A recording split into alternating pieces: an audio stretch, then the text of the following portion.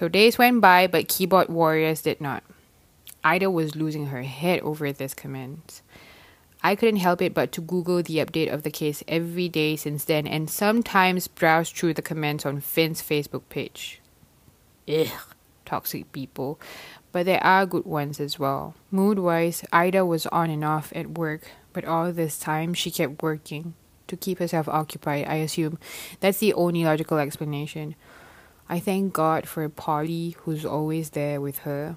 There was a couple of times that Ida would text me and tell me that she couldn't take the comments on Facebook and had replied back to shut them off, despite me having to advise her not to. But at the same time, I could fully understand, because in her eyes, it was her brother. It was her sister-in-law. It was her family. From then, I haven't seen or heard from her for about 2 days because we were both busy. I didn't know what was going on. I sent her texts of motivation a few days before because I was honestly worried about her sanity. From what I know so far, nobody has visited Finn in Malacca, and there was no news about whether Gina and Charles' body parts were found. Fast forward to when I finally saw her at work earlier this week, and it was already about a week and a half since the case.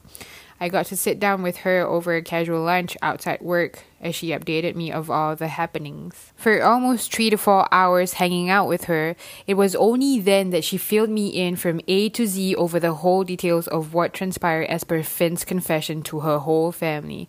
Mind you, I was joining the dots of the case from what is reported by different sources of media. This was the only one time that I got the whole story from Ida.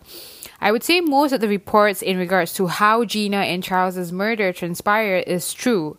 But for the piece of Ida's and Gina's family, if you have read from any sources that Finn escaped from his mom's house here in Singapore, you should know that that is false. Now, before I proceed to correct it according to Ida's recollection, it is important that you know Ida, her mom, let's call her Grace, and her younger sister Esme are the only ones residing in that house. If you followed up with the case, to summarize it all up, this was what was reported.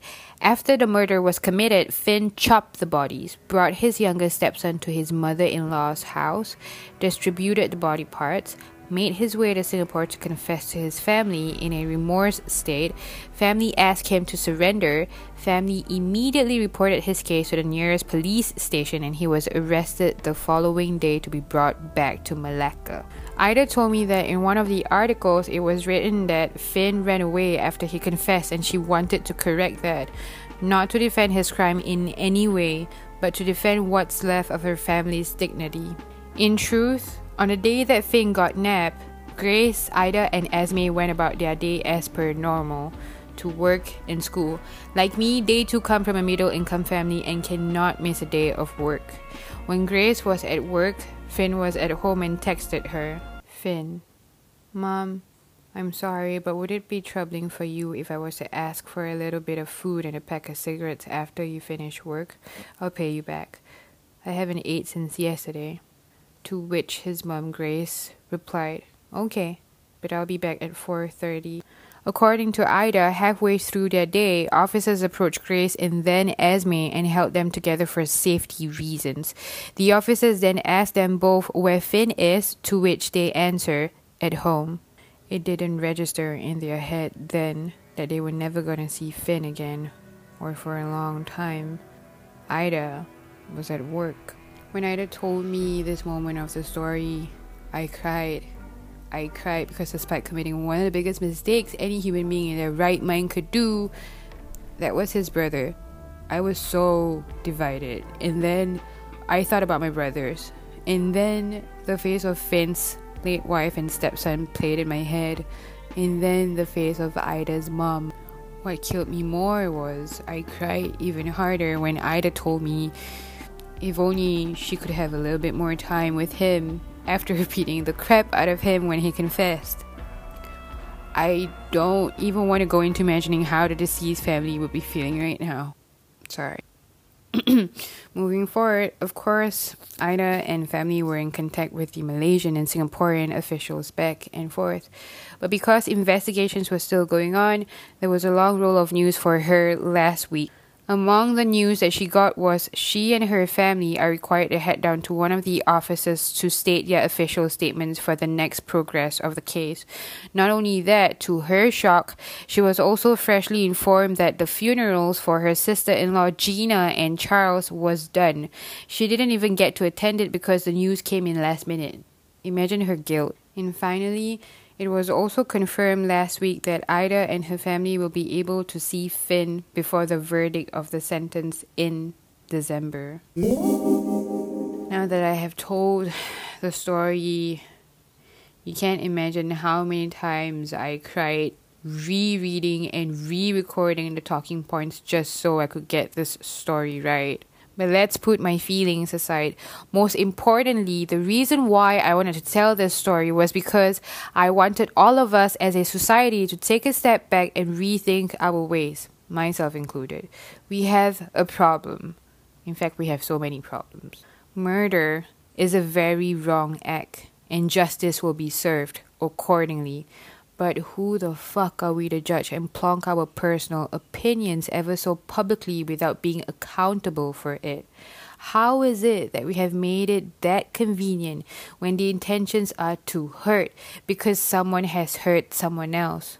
Not you. In no way am I the most religious person, and neither am I a perfect human being. But isn't that subahat as well? To bersubahat is a Malay word that means to encourage someone to do something wrong. Freedom of speech is not free. It comes with feelings and repercussions.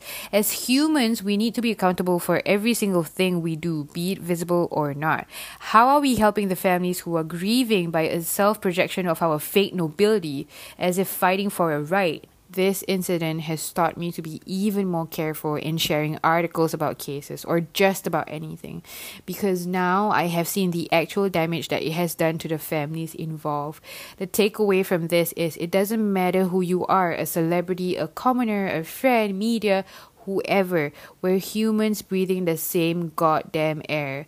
None of this that we have right now is ours. We need to be fully aware of the information that we're going to share. We need to start being accountable. Be it an article, a video, a cause, etc. I completely understand that you would want to fight for a right, for justice. But I hope you would serve justice to yourself first by being true and fair, to know all the layers of the cause that you are fighting for, and that you are not based solely on your emotions of the moment. Please don't be a cause of another life being taken. For all you know, if Ida, her family, or anyone of the deceased family was not strong enough emotionally with the comments that were thrown at them because of your selfish needs of validation as a human being, they might have ended their lives. One of Ida's sisters just had a panic attack due to being overwhelmed from all this happening. What makes you so confident that shit like this won't happen to you?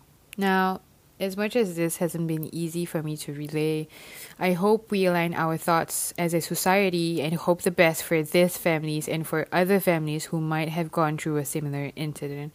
Let's all treat this as a lesson and strive to help each other to be better human beings, to uplift each other. Until the next episode of A Dossier, don't forget to kiss the ones you love and forgive their wrongdoings. It might be the last time we'll get to see them.